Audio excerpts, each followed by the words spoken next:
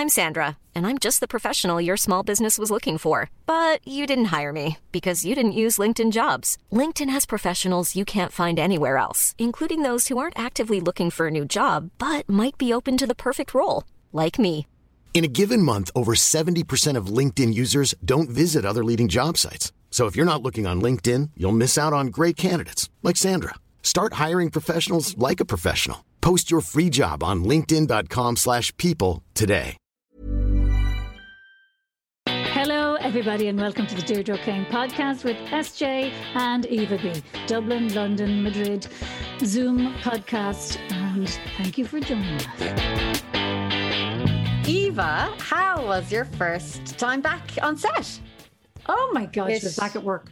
I was back at work. We just did one day because it was just this one sequence on a beach, which was beautiful. And it was so nice being back on a set.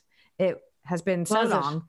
It was so nice. And all the, fears and worries I had before going, not that there wasn't many because this was just, one day and a train journey away. It was a nice way to dip my toe back into it before I go away next month for longer. It was lovely, and it was really exciting. It was really, really exciting. I always sleep really badly the night before a job. I'm sure you're the same. All the anxieties, hotel bed, you think you're going to miss your alarm, and I never sleep a wink. I slept like a baby. I just had the best night's sleep. Brilliant. I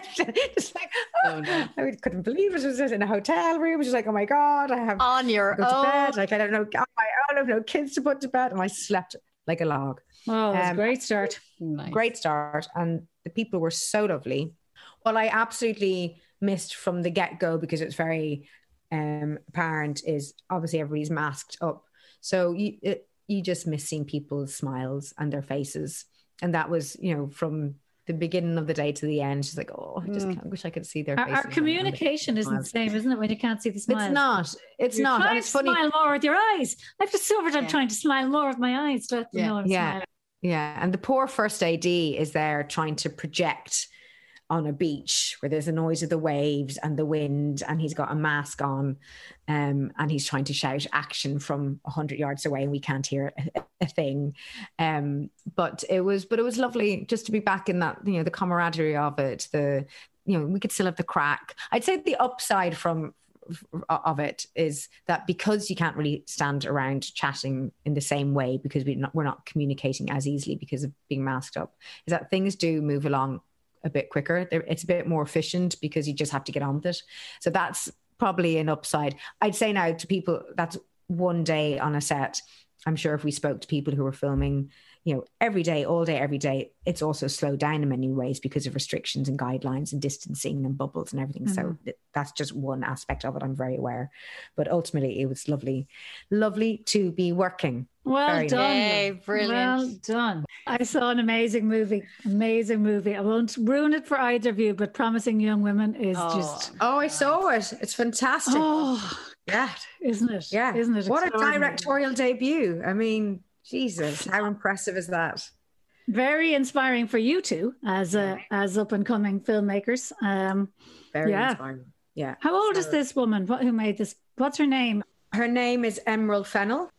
I think she's in her 30s. She's early 30s. Yeah. Killing Eve. She wrote a good bit on that, but this is her first. You know her from The Crown. She plays Camilla in The Crown. Oh, that's right. I mean, how unbelievable is that? But this is what a year she's having. Jeez. What a year, though. I mean, she kind of because that Crown season, I think, just came out this year, did it? Yeah. Or, relatively recently. For her to appear as Camilla in that and have her first feature film. And Oscar nominated. She won. She won for Best Screenplay. I was thrilled with that. She won for Best Original Screenplay. So she won the BAFTA for that, and she won the Writers Guild for that. Nominated for a few Globes. But when she was directing, first time, she was 7 months pregnant. I know. Oh, mercy. I can't believe the woman is incredible. A machine. And she did it all when she was 7 months pregnant. She shot the film when she was 7 months pregnant. And then at the Oscars, she's carrying her second child at the Oscars. And she's just, I think, such a inspiring woman who is showing the rest of us how possible it is that you can make incredible work whilst bringing up your children. Okay, so Fenella.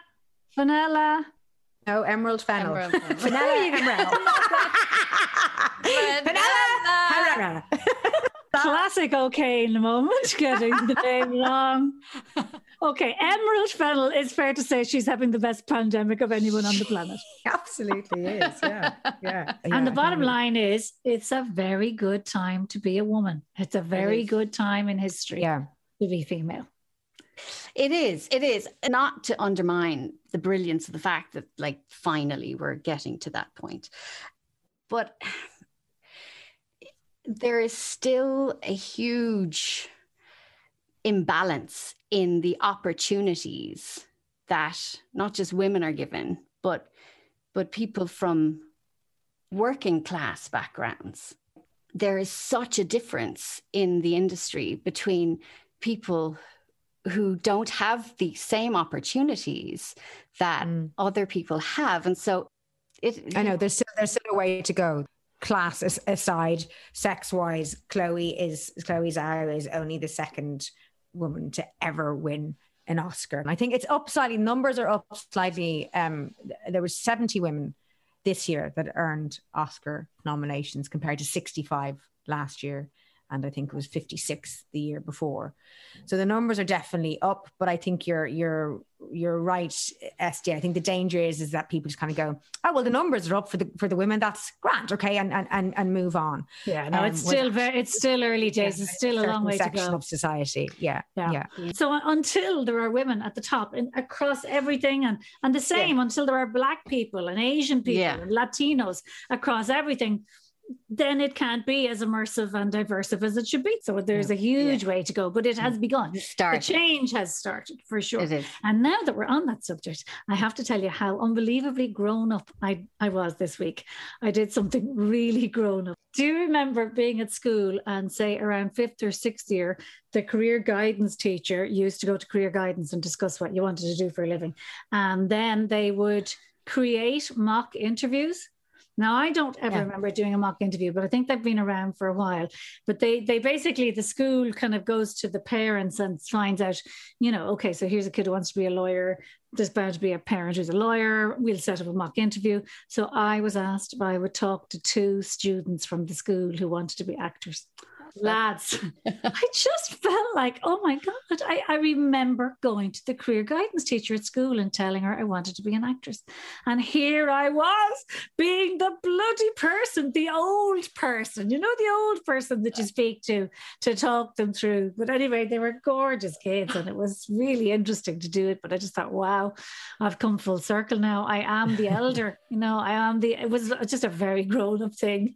And what advice did you impart, wise one? Well, always I give the same advice. Is there anything else you'd consider doing? Is there even trying to put them off? Is there even a tiny percentage of you that thinks, you know what, I also like catering, or I also like, is there any one little thing that you think you'd like? Because this job is a vocation. And then but because you don't want to be so negative, of course, I say, I do not want to rain on your parade because passion is everything. And if you want this, you will get this. I really believe that. But I also believe that the only people who get it are the people for whom there isn't an alternative. They're committed. They're like, I'm never going to leave this, no matter how shit it is, no matter how broke I am. I'm not going to do anything else. I'm just going to keep going. Yes, I might diversify a little bit within that industry, but I ain't going to leave it and go and run a cafe. I think we're like that, right? Yeah. It's just the blinders on. These are my people. This is my tribe. This is my industry. I won't be doing anything else. And we say there is no plan B. Right. So I guess I was trying to get out of them. How much of the vocation do you think this is? Are you at 100%? Because you need to be at 100%. It's too competitive. There's not enough work. At any given time, 99% of actors are unemployed. That's the reality. So then I think when you're starting out, looking back, when you're starting out, you absolutely think, oh God, yeah, 100%. It's my vocation. It's what I want to do. I'm so passionate. I'm the most passionate person. And it's not until you experience the real rough side of it and the rejections and the years of not getting what you want, not getting the jobs, doing the jobs you never thought you would do. It's whether you're in it for the long game. I think only a few years in, you'll start to be really tested and see, okay, is this my vocation or not? Because I think everybody's starting out is just like, yep, absolutely. I know. And the dropout rate gets chipped away. The dropout rate is so high. I think so we were discussing drama school and degrees. So there are now loads of degrees. So I was saying to them, you don't have to do a degree in drama. You don't have to go to acting school. Go to college and be in DramSoc from morning till night. You'll learn as much and you'll have a degree. So that's an option, that's a real option, because of course, both of them their parents were demented, going, this is the worst business you could possibly go into. Everybody wants to do it and there's no work. But anyway, look at what are you going to do? I think, as I said to them, at least you've got a passion for something. There's something that you like. It's the kids who have no inclination or no particular passion for anything that you feel really sorry for, because they just haven't found it yet. And why would they? They're only kids. They don't need to know now. What age were they? 17. 17. Yeah, because they're all leaving school later now, like 18 or 19. Yeah. They're much older than we were. Yeah, but they're at the stage where they're having to make a decision about what's next. Oh, they've got to choose what university or were they? Yeah, so they're at that point. Yeah. Yeah, they've got to choose what to put down on their forms and what degrees to go for and what courses to go for and all that. What did you study? Did you go to university? What was your? Well, there wasn't anything. This is the tragedy. Like, I was a kid who desperately needed to go to drama school. I had no discipline. I didn't know anything about the business. I didn't know anyone in it. I hadn't a clue. And I just kind of feel like I learned everything the hard way and therefore the long way. You know what I mean? Like, not being prepared enough for auditions, I just didn't know. And if I'd been in drama school for 2 years, I would have learned that. There would have changed me entirely. So what I did do was I went to the College of Marketing. Because that's connected. Because you say you could market yourself. Honestly, when I did go to a career guidance teacher in 6th year and tell her that I wanted to be an actress, and she was a lovely woman, Mrs. Kennelly, and she was very softly spoken, and she had only just come to the school. She was new, and before that I'd actually been to career guidance, I think, for several years, and every time I'd said I wanted to be an actress, because I wanted to be an actress when I was quite young, they said, okay, I don't know how you do that. Well, you'd need to do a backup course anyway, that's for sure, because there certainly wouldn't be easy to get the work. So I'd suggest you do the secretarial course or nursing and have something to fall back on, was the advice, until this lovely woman came. And she was different. And she said, oh, right, okay. I've never actually met anybody who wants to be an actress yet. I'll tell you now, I'll be honest with you, I don't know anything about it, but I will go away and find out. And sure enough, she came back and she told me about the degree course in Trinity, which was brand new at the time. The degree course in Trinity, the drama degree, requires you to have 560 points, which is the same as the points, I think, for veterinary. I like it. They're sky high. But anyway, she told me about it, and it did exist, and I did apply for it, and there was an interview part, and I did the interview, and I got my name right and answered all the questions correctly. And then, of course, there's no hope I was going to get anything like those points. I wasn't an academic kid. I got a very average Leaving Cert, so that didn't happen. And there were no drama schools. There were no drama schools in Ireland. And at the time, I didn't even think about going to England, because all I thought was it was wildly expensive. And we were in the midst of the 80s recession, and there was no way. My parents weren't in a good place. So there wasn't a chance I was going to ask them. I didn't even put it to them. I wouldn't have dreamt of it. So I went to the College of Marketing because I had to put something down in the form. And while I was in there, the very first Gaiety School of Acting course was advertised in the back of the Irish Times. It was a 9-week course, and I applied to do it. And they made quite a big thing of it because it was the first one and thousands applied and all the rest of it. Anyway, I got in and I did it. It was a 9-week course at night, literally 2 or 3 hours a night. It wasn't a training, but it was something. It was something. Start. I mean, yeah, and it got me in. They gave me at the end of it, Joe Dowling ran the course, and he said he was doing a production of Borstal Boy at the Gaiety, and he said, do any of you want to be extras in this? And I put my name down and said, yes. I was desperate to get out of the College of Marketing at this point, because all I did was smoke fags and drink drink coffee all day in the canteen and talk. I just talk, as you know, nothing's changed there. Talk and talk and talking, and couldn't spell marketing. So there wasn't a chance I was going to sit an exam. Do you know what I remember about that time? It's really interesting. When I started the course, I used to actually get, the reason I stayed at the College of Marketing for the year was that I used to get 30 quid a week. I was paid to do it. They paid you? That's terrible marketing. That's where they went wrong. I know. And I get to smoke fags and drink coffee. Jesus. And I tell you something else. I think I lived off that money. Do you remember we were just poverty stricken? Oh, do you remember how poor we were? Like genuinely. That was my rent. My rent was 30 quid a week. I remember that. For the first flat I lived in Dublin, it was 30 quid. It was a total shithole. Yeah. It was a shithole. But it was my shithole, and it was 30 quid a week. It's great. Yeah, we all lived in those kips. Yeah. I don't do that now. I mean, the kips don't really exist either. The standards have all gone up, but I don't think the kids would do it now. No, they wouldn't go into not. them. They'd look at them. No, they wouldn't. No. I mean, looking back, there was a fire in the room that I was renting when I moved. Before I moved in, not while you were in it. Not while I was in it, but before I moved in. But nobody had done the cleanup, so I went into the room. I said yes to living there before I even saw the place, because my mother had. She had, behind my back, signed me into a convent run by nuns. Obviously, like a hostel. It was a hostel. It was when sorry, I'm taking away from the story, but we're going to get back to you how you got into acting. Oh, it's okay. It's not that interesting. It was like leading up to me leaving home. So I was like, I had done the performing arts course in Derry, and then from that I decided I wanted to be an actor, and I applied to the Gaiety School full-time course, which was then up and running. It was on Suffolk Street then. I applied to that, got in, delighted. So I was leaving Derry, moving back down to Dublin, and thought in my mind I would get digs with some cool actors, and I have just a house with lots of actors, and it'd be amazing. Living the dream. Little did I know that living the dream, my mother behind my back went off for a night or two. Didn't say where she was going. As I said, she was going down to Dublin, which wasn't uncommon. And she came back and she said, so I found you somewhere to live. I was like, what do you mean you found me somewhere to live? I'm going to find me somewhere to live when I get down there and meet some of the people from my course. I'll find somewhere to live. No, I found you somewhere to live. She said, it's walking distance to the Gaiety School. So that's great. It's in a lovely area and it's a 10-minute walk to Suffolk Street. And I was like, right. And who am I living with? And she went, well, there's a few people of your age there.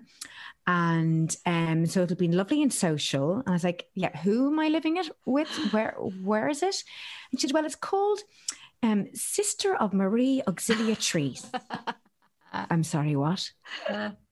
It's like a hostel called. That name sounded made up, and it wasn't made up. Sister of Marie Auxiliatrice. And it was a hostel run by nuns. I had to share a room for the first time in my life. I had never shared a room. There was a curfew that you had to be in by a certain time. You sat there. There's meals prepared. like Brooklyn. That's like 1950s. Exactly. but with about 80 young women. Like it was massive. There's floors of us. It was like a boarding school. And how long did you last in that? She had paid for like 2 terms or something, which was something like, I went in the September, and I think I was supposed to be there till something like the following April, but I was going out of my mind. And I got a boyfriend very quickly when I got down there. Well, that's what your mother was thinking. She was thinking, there'll be no boyfriends coming back. She'll get herself a boyfriend. And at least I know she'll be in the convent. I know where she'll be. She'll be safe, locked up with the nuns. There'll be no hanky-panky. So behind my mother's back, I retaliated. I rebelled. And the first offer of a house came up. It was a tiny little 2-bed place. And I took it. It was 30 quid a week. Shared with a lovely fella who became a very good friend. But my room, and had you no fear about sharing with a fella? Because back then, on your 19, like, what did you know? You were only away from home. I had a boyfriend, and he was a friend of the boyfriend. So right. It wasn't a stranger. Yeah, it wasn't a stranger. No. And but there was a fire. Really there was a fire. Really nice. there's a fire in the bed. So I went into the bedroom for the first time, having paid my deposit. Went in, and the room was just covered in black soot, like covered like 6 inches of soot on everything.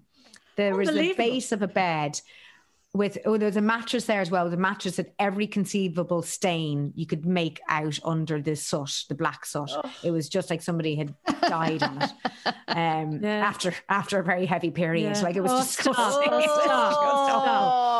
The windows were grime on the windows. Like it was manky. I chucked out the mattress and I slept on just an old broken base for like the first month because I had no mattress to sleep on. But my mother came down to see it. She was horrified when I told her, I've moved, I've left the convent, I've left the nuns, I found a place. What do you mean you found a place? I'm coming down. She drove down literally that evening and she walked into the place and she took one look and she pulled me outside so my flatmate couldn't hear me. And she just looked at me and she went, no, you're not staying here. And I said, I've paid the rent, I'm staying. And that was it. She had no choice. I'm an adult, I've left home and I've paid the rent. My 30 quid. Oh, well done you. Brilliant. And I was there for a year and I had a blast. Yeah. And were you in the Gaiety school? Was that a 2-year course at the time or 1 year? What was it? That was 2-year full-time course. Yeah. So can I just ask you, at what age did you know you wanted to be an actor? I want to ask both of you that. Did you know very young? No, I didn't. I only did the performing arts course in Derry because I had done my GCSEs and then I repeated them because I missed out on a year when I did the move from Dublin to Derry. So I kind of went into the wrong year and then realised halfway through it was too late. So I was quite behind everybody. So I had to repeat my GCSEs. And then I didn't want to stay at that school. And this new course came up in the Tech in Derry, which was a BTEC diploma in performing arts, brand new course.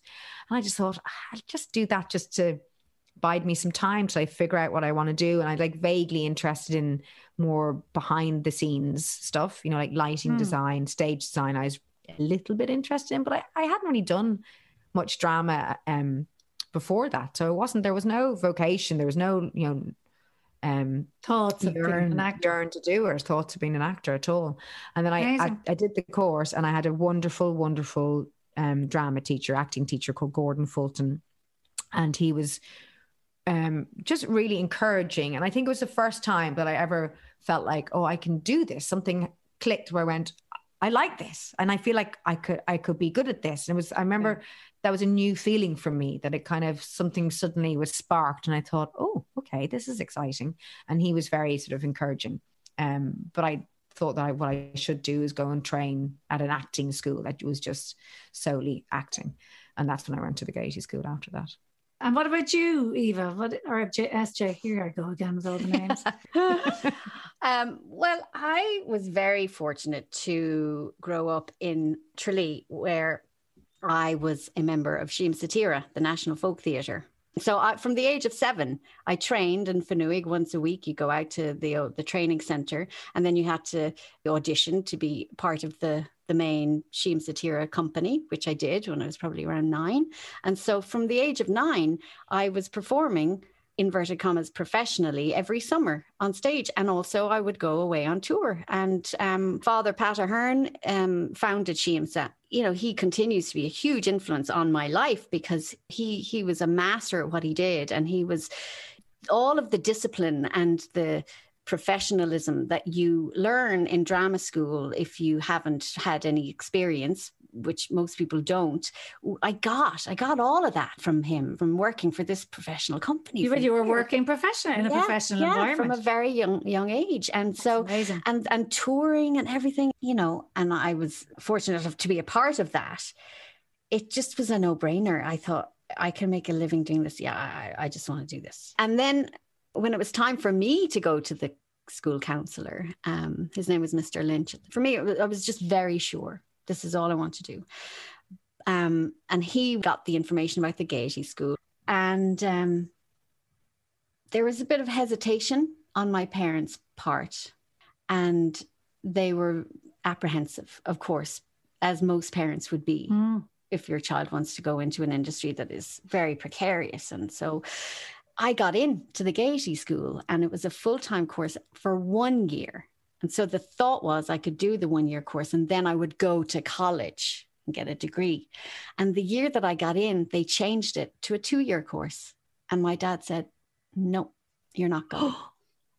You're not going. Oh my God. And did this cause great heartache? And was there tears and gnashing of teeth? Was there what? My father and I were very close. And I was roaring, crying. All of the predictable, you are ruining my life. I'll never forget this exchange. I ran up to my room and I was in floods of tears. I couldn't believe it. This is all I wanted to do. And he stormed up the stairs and he opened the door and he yelled at me and he said, you are going to go to college and you are going to grow up. And you are going to get yourself a degree. And with that degree, you can walk into any room, anywhere in the world with your head held high, knowing you have as much right to be there as anyone. And he closed the door. And I was shaking and like, oh my God. Like, yeah. I tell you what, I'm very emotional by your dad's speech there. You brought a tear to my eye by his passion and what he said. It's really struck me about his wisdom. He was very wise, wasn't he? But also, obviously, his value on education was with a degree, you can walk into any room in the world. And that's a great way to put it, isn't it? He was absolutely right in that I had so much growing up to do.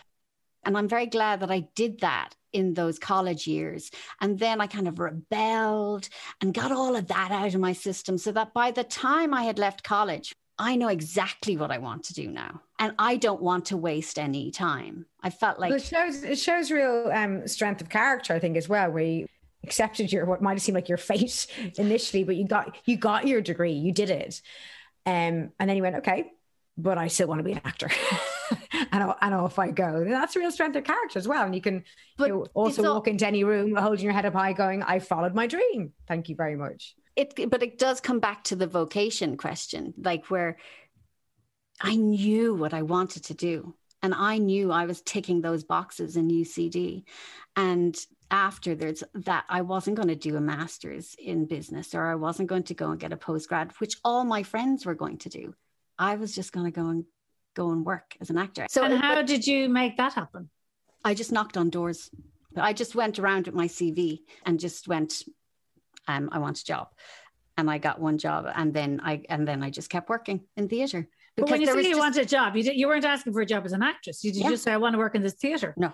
God, it seems like so much simpler times. Because if you suggested to a kid now that they do that, like just it just wasn't done. And it wasn't even done then either. Like, you still needed an agent, and I was knocking on those doors as well. I mean, there was such confidence and boldness of like, I just want to get a job and just give me one, Well, actually, having just, I'm going to contradict myself, because having just said that wouldn't fly if you said it to a kid, I still think if a very passionate kid arrived at the door of anywhere and said, I'll do anything here, people would respond somehow to that. Yeah, I think you do. So jumping forward to the present day, when I was casting, so my first time experience as a director, and I was looking for the lead in the film. And the actresses that were coming in were all experienced. But Hazel, who I ended up casting, she turned around to me at the end of the audition. I didn't cast her because she said this, but it struck me listening, observing a young actor whose vocation it is and has that confidence. And she turned around and she said, I have to play this part. I have connected with this part. And I have to play it. And she did it very clearly, very directly, straight to me. I won't let you down. I can't let go of it. I was like, okay. I just like, man, thank you. Brilliant. Okay. Lovely to meet you and everything. Power in that statement. It really struck me, that confidence. She owned it, and I felt like that and not gotten it. Yeah. And yeah. When I have in the past, like years ago, written directions and gone, I need to play this part. I have to play this part. I think I should play this part. Give me the part. And I've never heard back from them. Same. I didn't play the part. I know. Yeah. I remember once auditioning for my husband who was making a film, and I was not cast. And, he wasn't my husband at the time, but we were living together. It was frosty in your household. It was very difficult. It was very emotional. professional, and it was a big role. It was a decent role. I wasn't wrong for it. Yeah. Anyway, listen, I auditioned, and it was just so difficult. And I'll always remember him having to tell me that he wasn't going to cast me. You can imagine the things that were withheld for quite a while.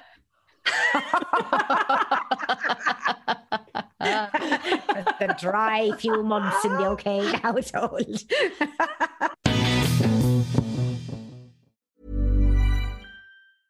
I'm Sandra, and I'm just the professional your small business was looking for. But you didn't hire me because you didn't use LinkedIn Jobs. LinkedIn has professionals you can't find anywhere else, including those who aren't actively looking for a new job, but might be open to the perfect role, like me.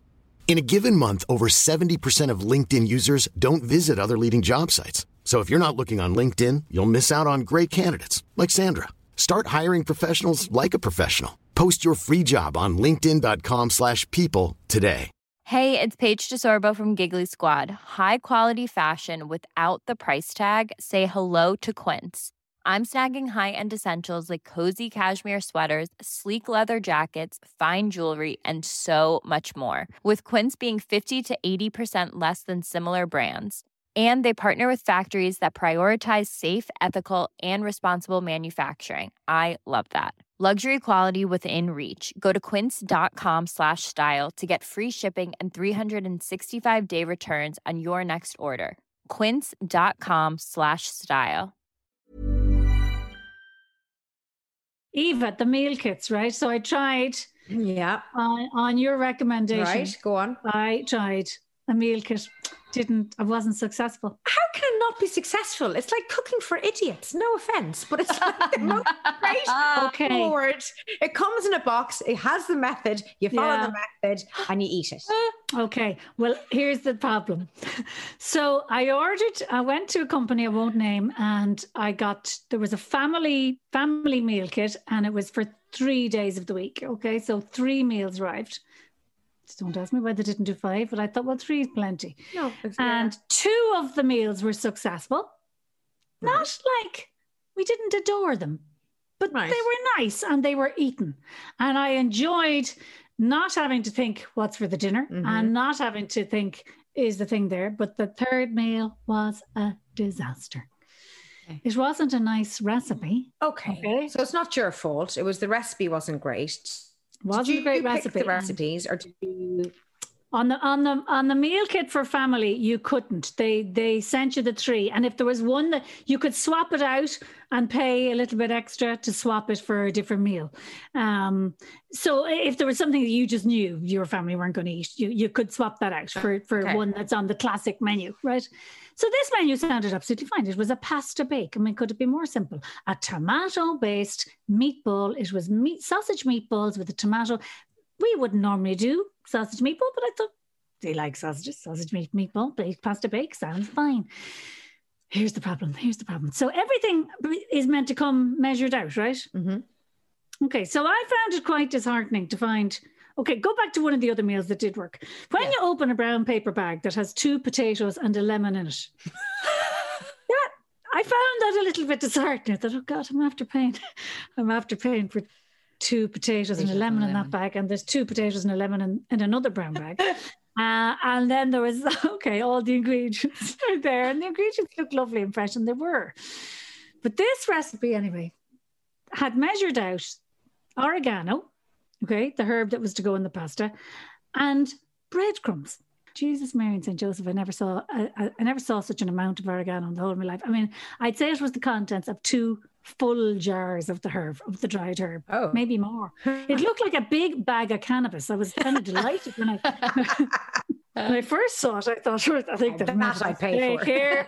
They sent me the wrong package. But no, sure enough, it was oregano. And as I was putting it in, I thought, this is too much oregano. This couldn't, right. But they'd measured everything out. Like there was a little cup of balsamic vinegar that was also to go into it.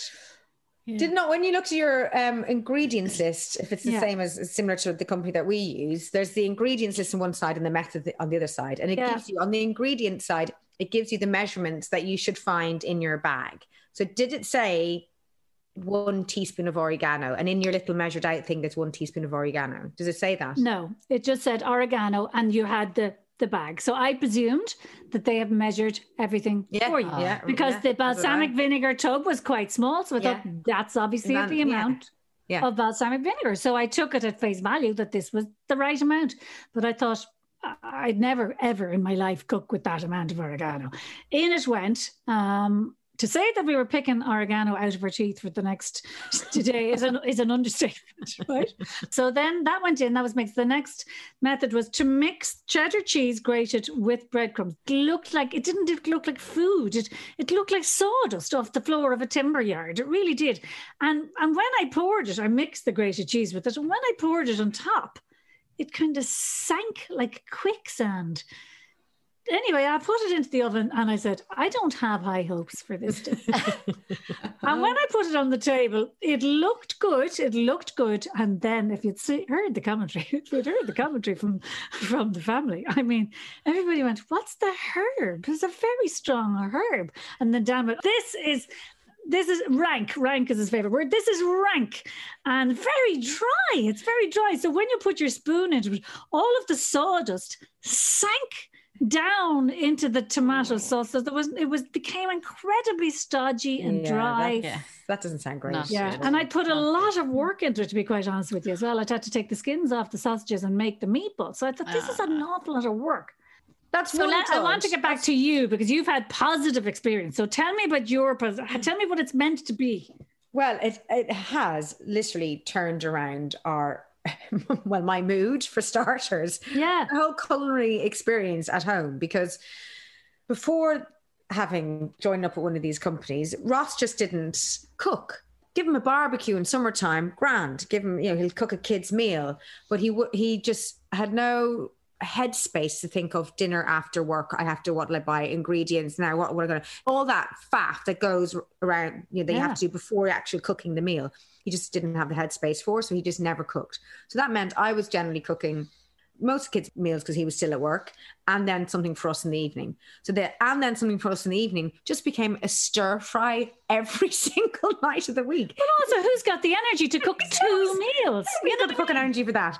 And then nobody, and everyone wants to do let's have one meal and eat as a family, but that's really difficult with toddlers. And with timings, and he's not getting home till 6:30 in the evening. The kids have to eat before then.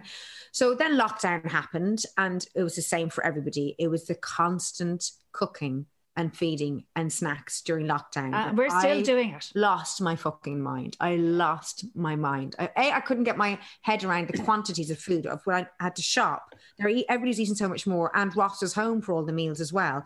Food was just gone in an instant. I just thought I can't keep up with this.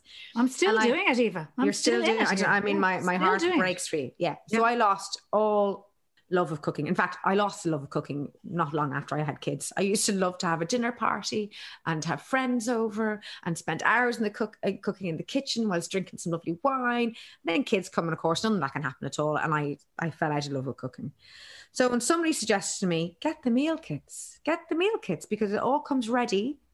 Also, we were spending a fortune on Deliveroo because I got even the stir fries, I couldn't look at another stir fry. You see, this is what I love about you and the meal kits is that because most people think of them as really expensive and indulgent, but actually you thought it saved you money. It definitely saved us money. Because we weren't ordering Deliveroo 3 or 4 times a week. So we were spending a stupid amount of money on that. Cut that right back. We'll get 4 meals out of the week for 35 quid. That's incredible. Wow. Brilliant. Amazing. And it means because it's all broken down, went with one company, I won't name names, that we're only all right to be in with. Okay, so I think I just need to keep going. You might need to keep going. Yeah. The second company we're with, just the quality of the ingredients are much better. But it just means that all the bits that Ross said he couldn't do, I pick a recipe, go buy the ingredients, whatever, it's done for you. You open your little brown paper bag, you get your ingredients out, and it's really foolproof cooking. Did you ever open a bag and see 2 potatoes and a lemon in it? I used to. The first company, it was courgettes. There was courgettes with everything because they're cheap. So there's literally every brown paper bag you'd open up and you go, oh, jeez, this is a fucking courgette. Yeah. So not anymore. This other company are better. The quality of ingredients are better and the variety is better. But you also get to pick your dishes. And the odd time that we've the odd time, it's happened quite a bit actually, where we've forgotten to pick our dishes for the week. You get the company picks the dishes, and there'll always be a dud one that you'd never pick for yourself, and then the others are kind of generally okay. But you do get to pick your Can I ask you this? Was there a lot of prep in them? It seemed to be an awful lot of work. Most of them, no. Most of them is kind of like maybe 10 minutes of prep, and then the rest is cooking time. There'd been the odd dish where you go, geez, I'm chopping and I'm sauteing, then there's a blender going on here, and this is just too much now. I'm still in the kitchen, and I'm properly cooking. I don't want to properly cook. This is not what I signed up for. Cooking. Yeah, I want to throw it all in one pot and stick it in the oven, and it's done. So no, yes, there are those dishes that might require a little bit more, but generally speaking, they're pretty straightforward. And does Ross cook now too? All the time. That's the beauty of it. He now cooks all the time. That is a result. We take turns, night on, night off. Listen, the kids have only gone back to school. So what we were doing every single day was breakfast, lunch, and dinner. Exactly. Every single day.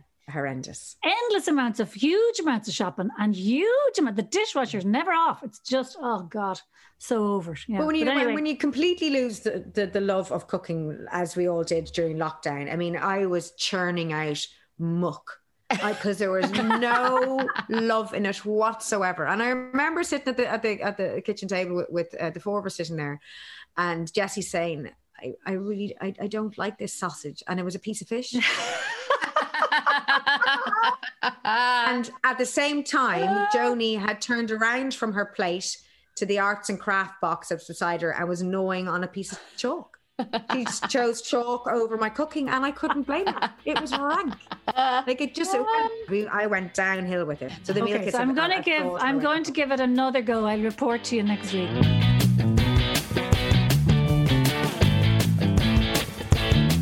Thank you so much for joining us and listening to us wherever you are. Maybe you're out on one of your walks, continuing to do the steps. God love you. But thanks for listening to us with this week's episode, which was called Degree or Not Degree.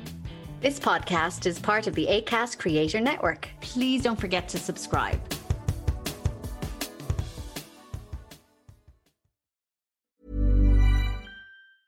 Hey, it's Paige DeSorbo from Giggly Squad. High quality fashion without the price tag. Say hello to Quince. I'm snagging high-end essentials like cozy cashmere sweaters, sleek leather jackets, fine jewelry, and so much more. With Quince being 50 to 80% less than similar brands. And they partner with factories that prioritize safe, ethical, and responsible manufacturing. I love that. Luxury quality within reach. Go to quince.com/style to get free shipping and 365-day returns on your next order. Quince.com/style.